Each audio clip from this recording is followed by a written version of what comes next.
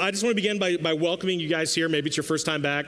Maybe it's your first time in church in a while. We're thrilled you're here. Last week, we started a brand new series for this Easter season called You're Not Far. And really the big idea behind this series is that if you've ever felt far from God, if you've ever felt distant from God, that's not uncommon. And the good news is that God is closer than you think. And I just want to be real honest with you guys, and I know this might seem a little unrealistic, maybe this seems a little bit naive. I shared this last week when we started, though.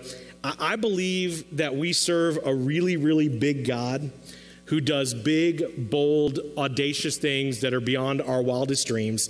And so I'm just going to lay out my dream for you guys in this series. In this Easter series, I would love it if all of you who are kind of considering the idea of becoming a Christian and connecting in a church community, that you guys would choose to take that next step. My hope and prayer is that for those of you, maybe you've been coming here for a while. Maybe your teenagers love coming to our student ministry Fuse, or your kids, really enjoy Lighthouse Kids every week. Or maybe you walked in the doors for the first time today and a greeter welcomed you and you just felt some kind of a connection.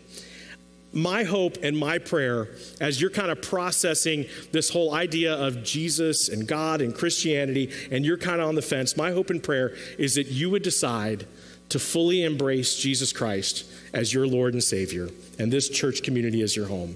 And I just think Easter is just like one of the best Sundays in the entire year to take that next step and become a follower of Jesus. And so at the end of this service, I'm going to give you guys an opportunity to be able to take that step. Now, if you're, again, joining us today for the first time, or you're not a Christian and you're thinking, uh-oh, what did I just step into? I just came here because somebody promised me a nice Easter lunch afterwards and they tricked me. Please don't freak out. Just know that you are loved, that somebody loves you. And I don't believe it's an accident that you're here this morning or watching us online this morning.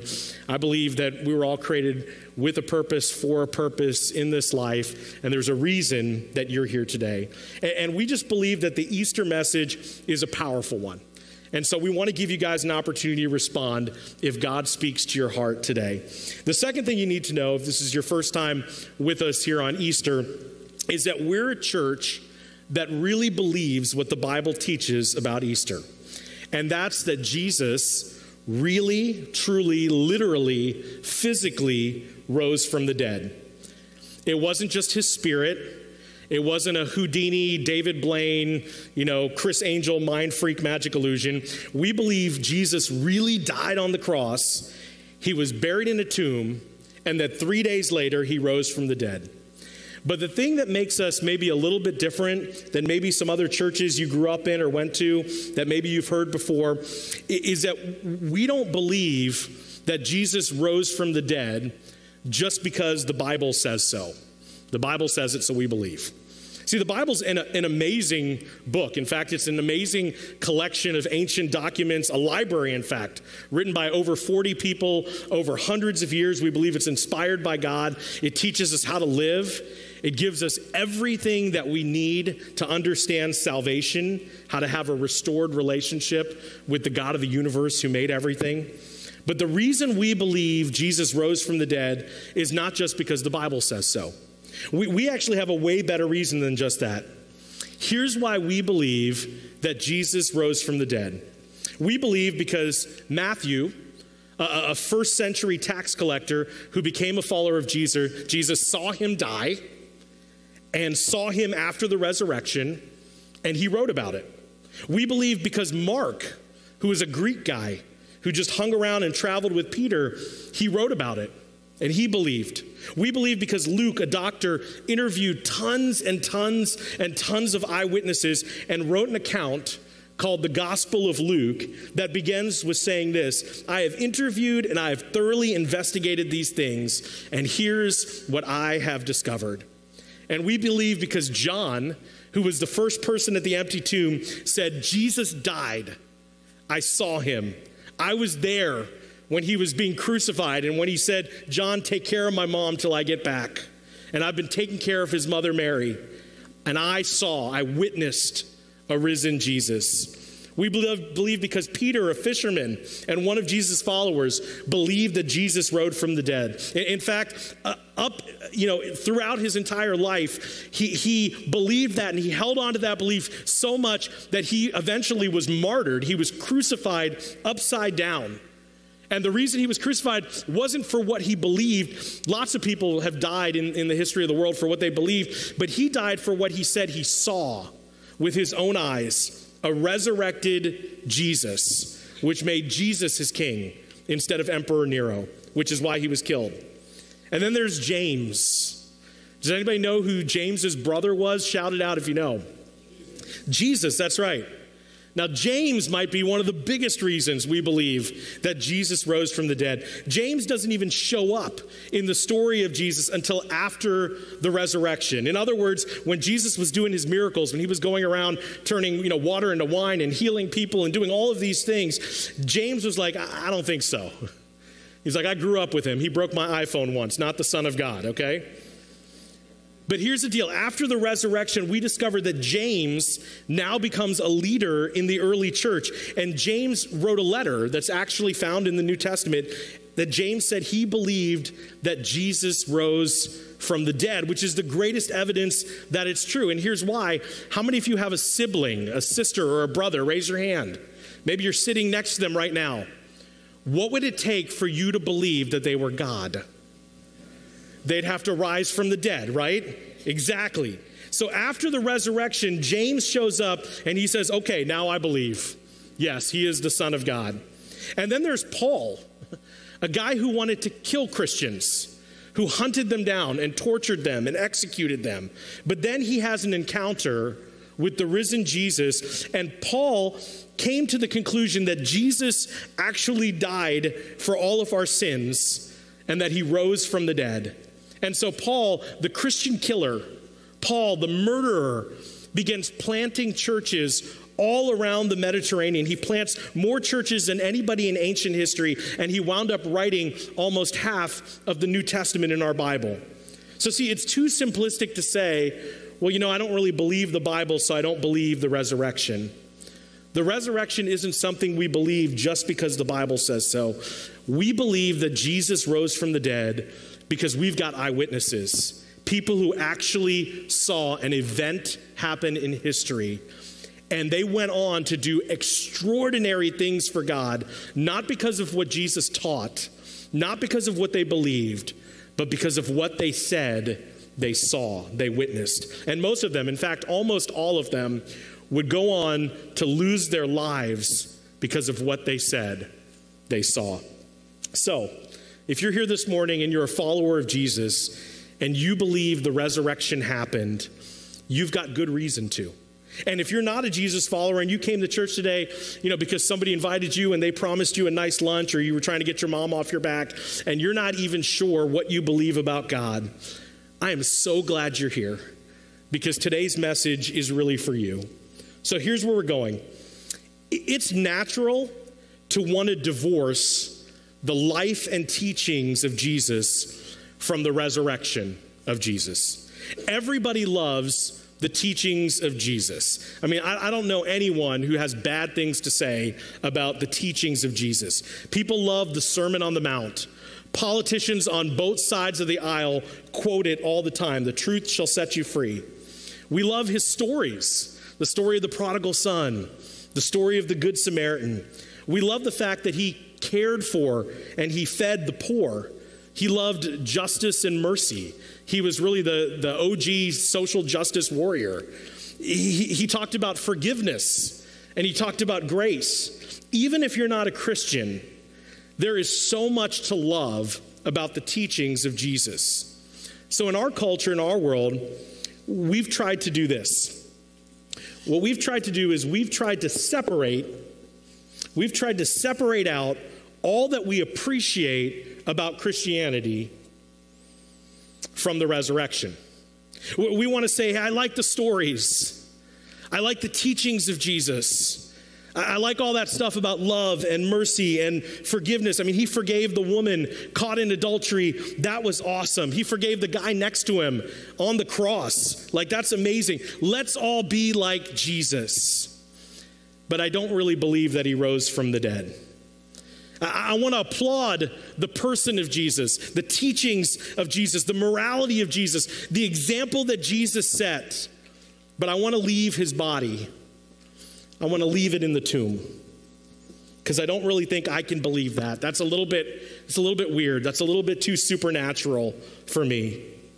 And if I were to press some of you guys this morning, that might be exactly where some of you are at. You're not going to say anything bad about Jesus. But if you were really pressed to share what you really believe, do you believe that he actually physically rose from the dead? Like he was dead, flatlined for 3 days in a tomb, and then he came back to life. It's like, wow, I heard that. I might have heard that growing up from my parents or from a church I went to, but I don't really know if I believe that. So if that's you, I want to help you out today. And that's kind of what we're doing in this series. We're kind of challenging some of these big obstacles of faith, and we're talking about really our mission and vision as a church. The problem with trying to do this, though, to separate out who Jesus was and the teachings of Jesus from the resurrection, the problem with this is that everything you know about Jesus, everything that you appreciate about Jesus, everything that you've heard that Jesus said, the quotes from Jesus, the stories you love about Jesus, the example Jesus left, all of that came from people who believed that he rose from the dead. Everything we know about Jesus came from the writings of people who said, oh yeah, by the way, he rose from the dead. In fact, this idea of the resurrection was central to the teaching of the early church. So the problem with I'm going to hang on to Christianity, but I'm going to skip the resurrection, is that it requires believing that in the first century, there was a group of people who so appreciated the person of Jesus. They so appreciated his morality and his teachings that they decided that they were going to kind of get together and say, you know what, we can't allow this teachings of Jesus to be extinguished now that he's dead. We've got to make sure that this dream that Jesus gave us, this teaching, this morality that he gave us, escapes the first century and continues on in the world. But if we leave it as it is, it's going to disappear over time. So we need to come up with something to be able to keep this truth alive. I know, let's make up the greatest lie in the history of the world to keep the truth of Jesus going on. We're going to lie like crazy to pass on truth. That's what you believe if you try to separate these two things from one another. Because the people who gave you the parts of Scripture that you really like are also the people who gave you the resurrection. It reminds me a little bit when I was a teenager. I was a part of a traveling church ministry team, a group of teenagers called the Impact Team. And we would travel around to different churches, and we would do funny skits, and we would sing songs, and we would do puppet ministry for kids. And one day we went to visit a church in inner city Baltimore. And as we were parked outside and we were unloading some stuff and we were getting our things ready inside the church, somebody broke into one of our cars and they stole our big CD player boombox out of the car that had our music CD in it for our puppet ministry. And the CD they stole had songs on it about the 10 Commandments. I just want you to think about that for a minute. Like, how weird is that? I always wondered how that story played out. Hey, man, I just stole this boombox CD player. It's awesome. That's great, man. What'd you do with it? Well, there's a CD in it. I listened to it. What did it say? It said, don't steal. So it's the same problem. And I just want to kind of help you guys this morning kind of wrestle with this dilemma. Your dilemma is you appreciate, all of this kind of stuff. The morality of Jesus, the ethics of Jesus, the love, the forgiveness, the compassion, the mercy, the teachings, all of these things about Jesus, how he cared for the poor. You love all of those things. You get all those things, but you discount this part, the resurrection. So you believe that the guys who wrote the part that you believe in, the part that's helpful, the part that's inspirational, the part that can be life-changing, all about love and grace and forgiveness, you actually believe that those people lied to support a truth. Now, that's a little bit odd, isn't it? And so really our bottom line that we're going to talk about this morning is this. Here's where we're going today. If there was no resurrection, you should abandon all things Christian. If there was no resurrection, you should just give up on Christianity. If there was no literal, physical resurrection, Jesus came back to life after being crucified, you should quit Christianity. You should quit ending your prayers with "in Jesus' name." Instead, just insert your own name. Everything you think about heaven, you should throw away. You know those funerals you went to where your grandparents passed away, or someone you love passed away, and the preacher got up there and said, "Don't worry, he's with Jesus, she's with Jesus, you're going to see them again." If Jesus didn't rise from the dead, forget all that. Whether you've ever read the Bible or not, whether you're here and you believe in Jesus or not, 95% of what you think about heaven came from the people who told you that Jesus rose from the dead. And if there's no resurrection, if they lied about that, then you're wasting your time and energy believing anything that they taught. Quit serving. Quit giving. Do something else with your life. Give up all things Christian. Happy Easter, everybody. Aren't you glad you came to church today to hear this cheering, uplifting Easter message, right? But hold on, people. That's just the warm-up for what's about to come in today's message.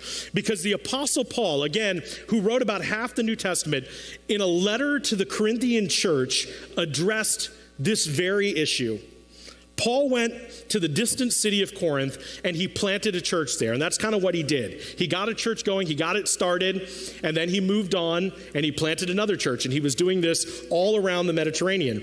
But as he planted a church and left it, he would write them letters to continue that relationship, to provide that support. He would write letters to them. And 2 of his letters are still with us in the New Testament. And in one of those letters, he addresses the fact that there were some people in the Corinthian church, like many people today, who thought that they just knew better than this whole resurrection thing. They just kind of thought, we're too smart, we're too scientific, we just know too much about life and how life works, and we just don't buy it. We don't buy it. We're cool with Jesus. We think a lot of the things that he taught us, that's great, but we're not into the resurrection. And so there was a movement among these Jesus followers in Corinth who said, let's be Christians, let's be followers of Jesus' teaching, but let's not believe in the physical resurrection. Again, they decided they were too intellectual, too sophisticated, too scientific to believe that a man could literally come back from the dead. That's never happened before. We don't think it happened. And so the Apostle Paul, in a letter to the Corinthians, examines this really, really tough issue, because the resurrection, I don't know if you realize it, it's hard to believe. It's hard to believe. It is really, really hard to believe. Some of you only believe it because you were raised believing it since you were little children.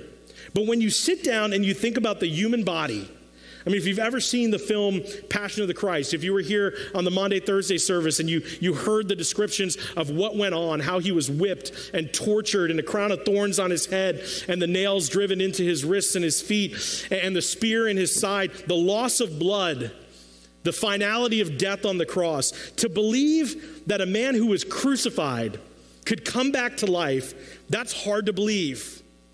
That's why, in God's grace, we don't just have Matthew telling us this. We don't just have Mark. We don't just have Luke or John or Peter or James. We've got all of them, plus the Apostle Paul, to tell us they speak as eyewitnesses about the significance of the resurrection. So Paul, about 20 years after Jesus rose from the dead, he pens this letter. He writes this letter to the Corinthian church. And before we dive into this a little bit more, let me ask you guys a question. Who recorded the song Beat It? Does anybody know? Shout it out. Michael Jackson, right.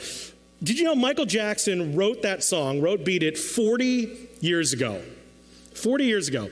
Now, show of hands, how many of you to this day could sing a verse from that song, or at least the chorus? Raise your hand. Look around the room. Okay? Yeah, 40 years ago, and we can still do that, all right? If you can remember the lyrics to a song written 40 years ago that aren't even really important in your life, do you think for a minute that a man or a woman who witnessed a resurrection 20 years later would be confused about what they saw? And so 20 years after the resurrection, the Apostle Paul, he writes this letter to these Christians in Corinth to explain that you can't separate Jesus from the resurrection. And if you think I've been pushing the envelope a little bit too much this Easter Sunday, wait till you hear what Paul says. We're looking in 1 Corinthians. If you have your Bibles, you can jump in. We'll put them on the screens as always as well. 1 Corinthians 15:14. Here's what he said. He said, if Christ has not been raised, our preaching is useless, and so is your faith. So Paul is straight out saying, if Jesus didn't physically rise from the dead, your faith is worthless. Well, Paul, that's really extreme. And Paul, I don't think your preaching is useless. I mean, when I got married, we read some verses that you wrote in 1 Corinthians 13 at my wedding. Love is patient. Love is kind. It keeps no record of wrong. That was awesome stuff, Paul. That was some good stuff that you wrote. Well, Paul says, you know what? Forget about it. Don't read my stuff at your wedding anymore if you don't believe that Jesus rose from the dead. Paul says our preaching, and who's ours? Let me tell you, ours would be Matthew, Mark, Luke, John, Peter, Paul, James. He says the resurrection to us is essential. It's foundational. If Jesus didn't rise from the dead, your faith is completely useless. And if you think that's harsh, check out what he says next in verse 15. More than that, we are found to be false witnesses about God, for we have testified about God that he raised Christ from the dead. Paul says if there's no resurrection, you shouldn't pay attention to anything that we say. Why? Because we're all a bunch of liars. And we're the worst kind of liars because we've been lying to people about God. Because in the book of Matthew, Mark, Luke, and John, in the teachings of Peter, and all the teachings of James and Paul, we don't simply say a guy rose from the dead. No, we say that God raised him from the dead. And you know what that means? It means if you don't think that Jesus physically, literally rose from the dead, then you should get your Bibles. And everyone probably has a Bible at home somewhere. You should get your Bible. You should dust it off. And I wanted to do this for effect this morning, but I got outvoted by my wife, Julie, and the rest of the pastoral staff. But you should take the book of Matthew and just rip it out of your Bible. And Mark, and Luke, and John, and Acts, and all the letters of Paul, and James. And you should just rip all of that stuff completely out of your Bible. Just get rid of it. Just get rid of it. Why? Because it's a lie. It's not real. All the writings of those guys. Because Paul says, then we're all liars. We've lied about God and we can't be trusted. That's how big a deal, church, the resurrection is. And then he's not done. He goes on in verse 17. And if Christ has not been raised, your faith is futile and you are still in your sins. Now hold on, Paul. I mean, I believe some stuff. I believe God's a forgiving God. I like that. I love that. He's a good God. He's a forgiving God. He's full of mercy and love. I like that part. To which Paul would say, where'd you get that from? From the Bible. Yeah, that's my point. If there's no resurrection, then forget anything we wrote. We're liars. Your faith is futile. You're still a prisoner in your sin. But Paul, God is love. I mean, I remember God so loved the world that he gave his one and only son, that whosoever believes in him will not perish, but have eternal life. I really, really like that. Paul's like, guess who wrote that? Who? John, the first guy at the empty tomb who saw that Jesus rose from the dead. See, we've grown up in a westernized culture that has been so impacted by Christianity that we don't even realize it. Whether you're a Christian or not, you've been impacted by Christianity. When you think about God, when you think about heaven, you're thinking about a New Testament God and a New Testament heaven to a great degree.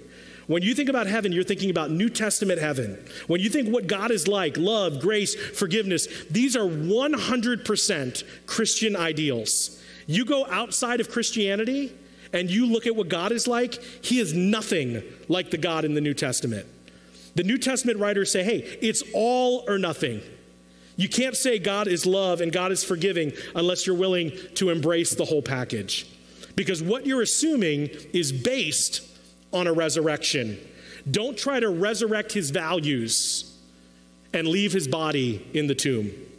Now it gets worse. Verse 18. Then those who have fallen asleep in Christ are lost. Now, If you grew up in church and you heard lost, immediately your mind will probably think about hell, like you're lost and going to hell. That's not what it means. Anybody here ever lost their keys or their cell phone? Raise your hand. Look, keep your hand up. Keep your hand up high. Look around the room. Almost everybody. Keep your hand in the air. Hold them up high. Keep your hand up if you think your keys and cell phone went to hell. Right. If you kept your hand up, come see us at guest services at the end of service. We'll get you some help. In fact, just go right now. Mental health professionals are standing by. Okay? Why don't we think that? Because lost doesn't mean went to hell. Lost means we don't know where it went. That's what it means. Let me tell you what Paul is saying, and this is huge, because some of you have been to the funerals of grandparents and loved ones and parents. Those of you guys who know me, you know my father passed away in November. Paul says, I'm not trying to be insensitive. I just want you to know if there's no resurrection, then those who have fallen asleep, and that's the Christian view of death, that it's temporary, that it's not finite, that death is only a stage through eternity of life. We're only on this earth for a short amount of time. We have eternity with God to follow. That's what the Christian worldview is, that it's not permanent. He says, those who follow Jesus, and we went to their funerals and we said, we'll see them again.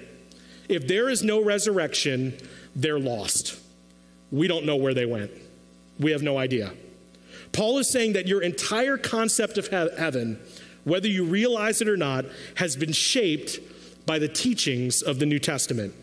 And if you abandon the resurrection, go ahead and abandon the rest, like your idea of heaven. Because your concept of heaven is shaped on something that's grounded in an actual event in human history called the resurrection of Jesus. And besides that, there are some more interesting views of heaven outside of the Christian view of heaven. Did you know that? The reason that many Christians don't look forward to heaven is because for a lot of them it sounds boring. And I'll say that because I'm the pastor and I can get away with it. But what are we going to do there, right? Streets of gold. Okay, that's fun for like 10 minutes. Then what? You get a mansion. Cool, nice house. Then what? We're going to love each other forever. So I guess that means there's no competition. Everybody's going to be like, you first, no, you first, no, you first. What do you want for dinner? You pick, no, you pick, no, you pick. That's going to get boring pretty quick, right? There's some more interesting views of heaven out there, especially for the men, if you're a man. One non-Christian view of heaven is about a place full of attractive single women. If you're a man, you're going, hey, all right. If you're a woman, you're going, I wouldn't want to go there. And if my husband wants to go there, I'll kill him. That's what you're thinking, right? If you're a superhero nerd like me, you guys know I'm a comic book fan. Here's a cool one. In the ancient Norse view of heaven, Thor, the thunder god's father, Odin, created this awesome place. And when you die, the Valkyries, these goddess warrior women, they take your soul to the hall of Odin, and for all of eternity, you get to fight all day and you get to feast all night. Isn't that cool? You fight all day and you feast all night. And if you get mortally wounded in battle, they resurrect you that night at the feast. Now, if I could pick a view of heaven, that's a pretty cool view. Now, I'm just kind of tongue-in-cheek kidding around here, but Paul says you might as well choose some other pagan view of eternity, because without the resurrection, everything you think about heaven, forget about it. And then he ends with this, verse 19. If only for this life we have hope in Christ, we're to be pitied more than all men. If only for this life we have hope in Christ, we're to be pitied more than all men. That's a pretty big statement. In other words, here's what that means. If the only thing you get out of following Jesus is what you get in this life, Paul said that above all groups of people in the entire world, you should be pitied. Why is he saying that? He's saying that because all that money you gave to help people in need, you should have just kept it because Jesus was fake. You lost out. All of you who passed on a wild party, and he was hot and she was hot, but they didn't know God, and so you passed on that relationship. Stinks for you. You missed out on some fun. You should be pitied. For those of you who serve and you give up vacation time to go on a mission trip into the inner city to help some people who are less fortunate than you, or you went to camp with children or teenagers to mentor them and be there for them, what were you thinking? You should have used that vacation and gone on another cruise. You should have spent time for yourself. In fact, all of you who've given up hours and hours and hours and hours of your life showing up on church on Sundays and singing some silly songs that aren't even true, you should be pitied. Pastor, I can't believe you're saying all that. That's so harsh. But that's exactly what Paul says if there's no resurrection. And then he says this, if the dead are not raised, let us eat and drink, for tomorrow we die. Sounds a little like Valhalla, right? Odin's party. But here's the amazing part. Here's what Paul says in the middle of the same chapter. In 1 Corinthians 15, he says this in verse 20, and this is awesome. But Christ has indeed been raised from the dead. The good news is this. You don't have to spend your entire life with a separation between the cross and the resurrection. You can have your faith firmly planted in the foundation of the resurrection. The reason you can believe, the reason you can follow, the reason you can serve, the reason you can hope, the reason you can help those in need, the reason you can do all these things is because your Savior, Jesus Christ, conquered sin, and he conquered death, and he came out of the tomb. He is risen. And so Paul in this same chapter says this. He says, for what I received, I passed on to you as of first importance, that Christ died for our sins according to the scriptures, that he was buried, and that he was raised on the third day according to the scriptures, and that he appeared to Peter, and then to the 12. After that, he appeared to more than 500 brothers and sisters at the same time, most of whom are still living, although some have fallen asleep. Now, this is amazing. Paul's saying, look, I get it. I know the idea of a resurrection, of a supernatural event in history, is difficult to acknowledge and accept. I know you've never seen anybody in your life just come back from the dead. But I'm telling you, 20 years ago, not 40 years ago like Michael Jackson's Beat It, but 20 years ago, Jesus rose from the dead. And Peter saw it, and Matthew saw it, and John saw it, and the apostles saw it, and over 500 men and women saw it. And then this is my favorite part. The Apostle Paul says to that group in Corinth who didn't believe that if you don't think Jesus rose from the dead, get yourself a bus ticket and go to Jerusalem, because most of the people who saw a resurrected Savior are still walking the streets of Jerusalem, and you can ask them yourselves. And you can look them in the eye, and they will tell you, yes, we're eyewitnesses. We saw Jesus rise from the dead. We saw it with our own eyes. You know what this means, church? It means if you're a follower of Jesus, your hope is not in vain. The loved one that you laid to rest and you wondered, your hope is not in vain. Your generosity and compassion to people around you is not in vain. Your time in service is not in vain. Your kindness is not in vain. Your worship is not in vain. The tears that you've shed on behalf of things that break your heart, that God laid a passion inside of you and a vision inside of you to make a difference in this world, none of that is in vain. Why? Because Jesus Christ rose from the dead. He is risen. And if you're not a Jesus person, and you're not a Christian, and this whole thing is still kind of foreign to you, if you forget everything else I said this morning, which you probably will, here's the one thing that I would love for you to just wrestle with a little bit. And it's this. Did Jesus rise from the dead? Did Jesus rise from the dead? Because if he didn't, game over Christianity, forget about it. But if he did, it changes everything for you. It means when you go to sleep at night and you're struggling and you're dealing with some stuff in your life, you can speak to a heavenly Father who's real and who loves you and who cares about your life, and he's ready to listen. He's the perfect parent who loves you and will never leave you and never forsake you. He cares about your life. He cares about your future. It means that sense of right and wrong that you have inside of you, that's really the fingerprint of God in your life. It means that you can never sin so much or run so far from God that you're outside the limit of God's grace and love and forgiveness. He's waiting for with open arms for you to turn around and step into a relationship with him. Because the people who brought us the resurrection said that God's grace is sufficient for everyone. for all things. So, as you consider Christianity, it begins and ends with an event that actually happened in human history, the resurrection of Jesus.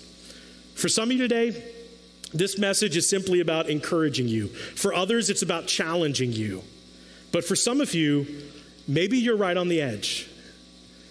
Maybe you've grown up in church, or you've been there and you've seen some stuff and you just didn't like it and you kind of drew away and you pulled away. But you've always believed in God.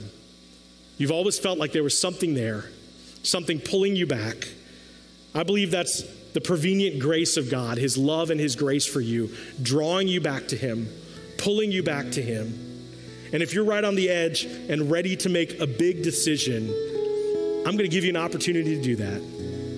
In fact, I believe it's the greatest decision that any person could ever make in their entire life. And so today I want to give you an opportunity to step into faith, or to step back into faith, and to embrace Jesus as your personal and risen Savior.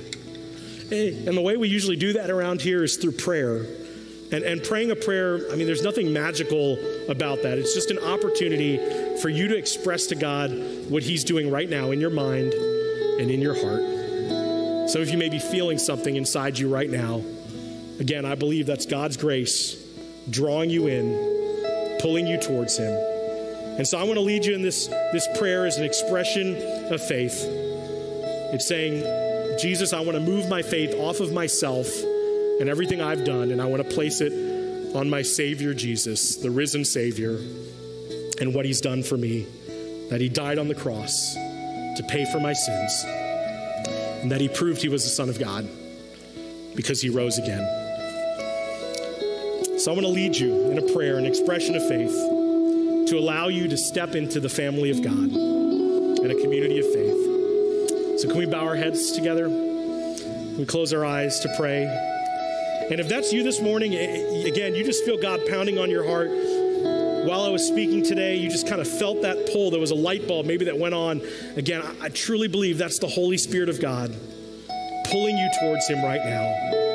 And if that's you today as an act of faith, would you right now, with nobody looking, just lift up your hand and say, Pastor, that's me. Would you pray for me? I need Jesus in my life. We just lift up a hand today. Say, that's me. I need Jesus. Praise God. I see a hand. Praise God. Another. Praise God. Another. Praise God. Anybody else? Again, I believe this is the greatest decision you could ever make in your entire life, and I don't want it to pass. I see another hand all the way in the back. Praise God. God sees every person in here. He knows every heart, every story, every situation. He loves you. There's some of you right now that he's calling you in a powerful way. He's saying, come to me. Come back to me. I love you. I want a relationship with you that's going to go to eternity. And I'll ask one more time, is there anybody else in here today who needs Jesus in their life? Would you raise a hand? We just lift it up as an act of faith. Praise God. I see that. Praise God. Another. Let me pray for you.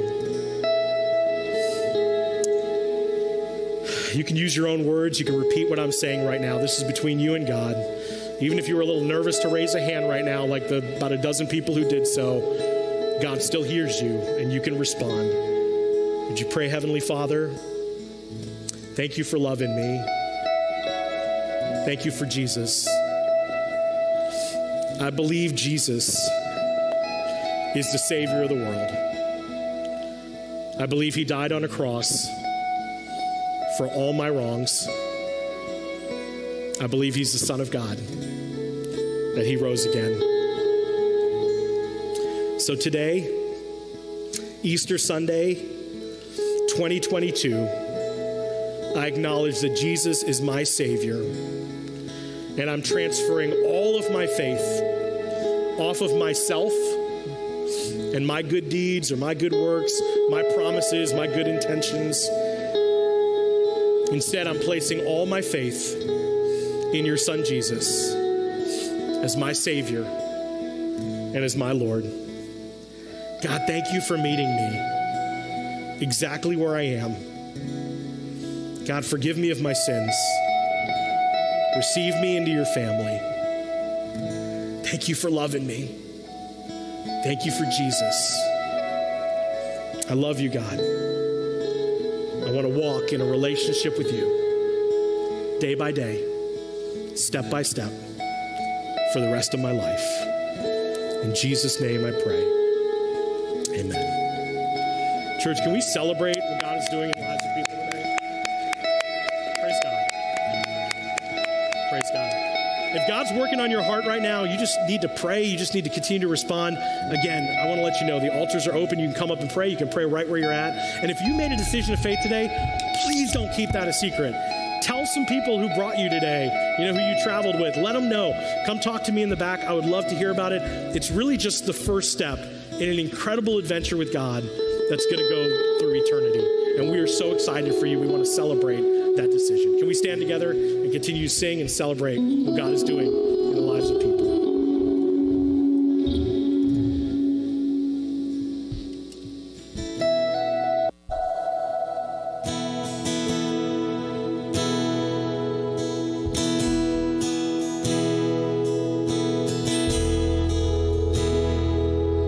Do you feel the world is broken?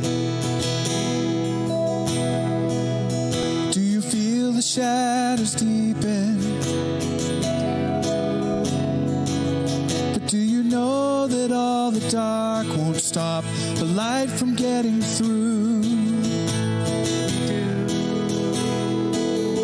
Do you wish that you could see it all made new?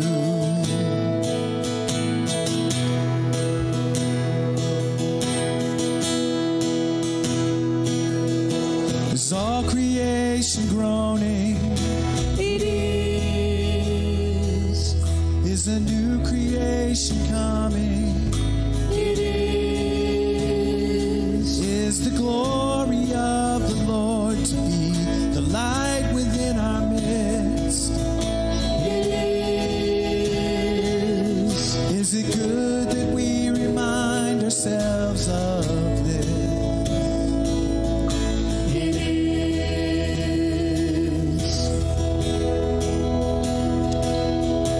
Is anyone worthy? Is anyone whole? Is anyone able to break the seal and open the scroll? The Lion of Judah, who conquered the grave, he is David's root and the Lamb who died to ransom the slave. Is he worthy? Is he worthy of all blessing and honor and glory? Is he worthy of this? He is.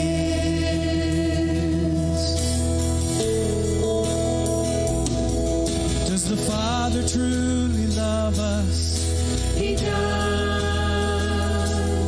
Does the Spirit move among us?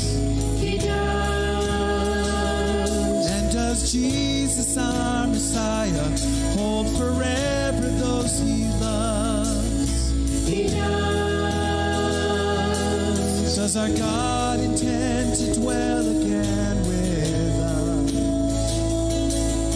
He does. Is anyone worthy? Is anyone whole? Is anyone able to break the seal and open the scroll?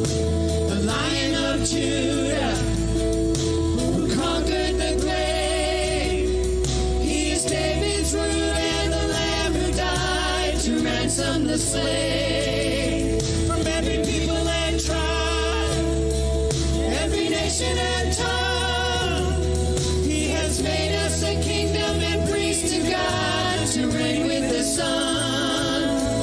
Is he worthy? Is he worthy of all blessing and honor and glory? Is he worthy? Is he worthy? Is he worthy of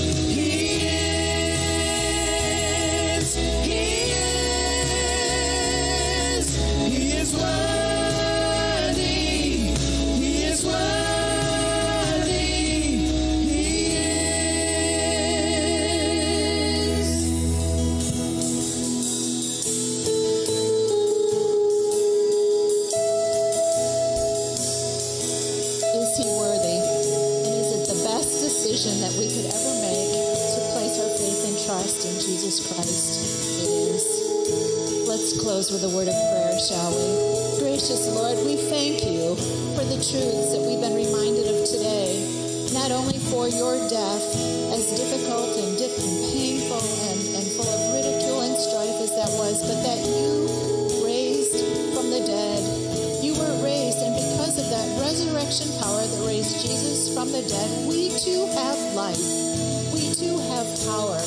Not only will we live eternally with you as we have placed our faith and trust in you, but we have life for this life, the promise of your presence with us each and every day. So Lord, as we go forth into our day, as we go forth into our week, let us walk with that hope, let us walk with that joy, and let us rejoice in who you are. And we thank you for Jesus. And we ask that in your powerful name. Amen and amen.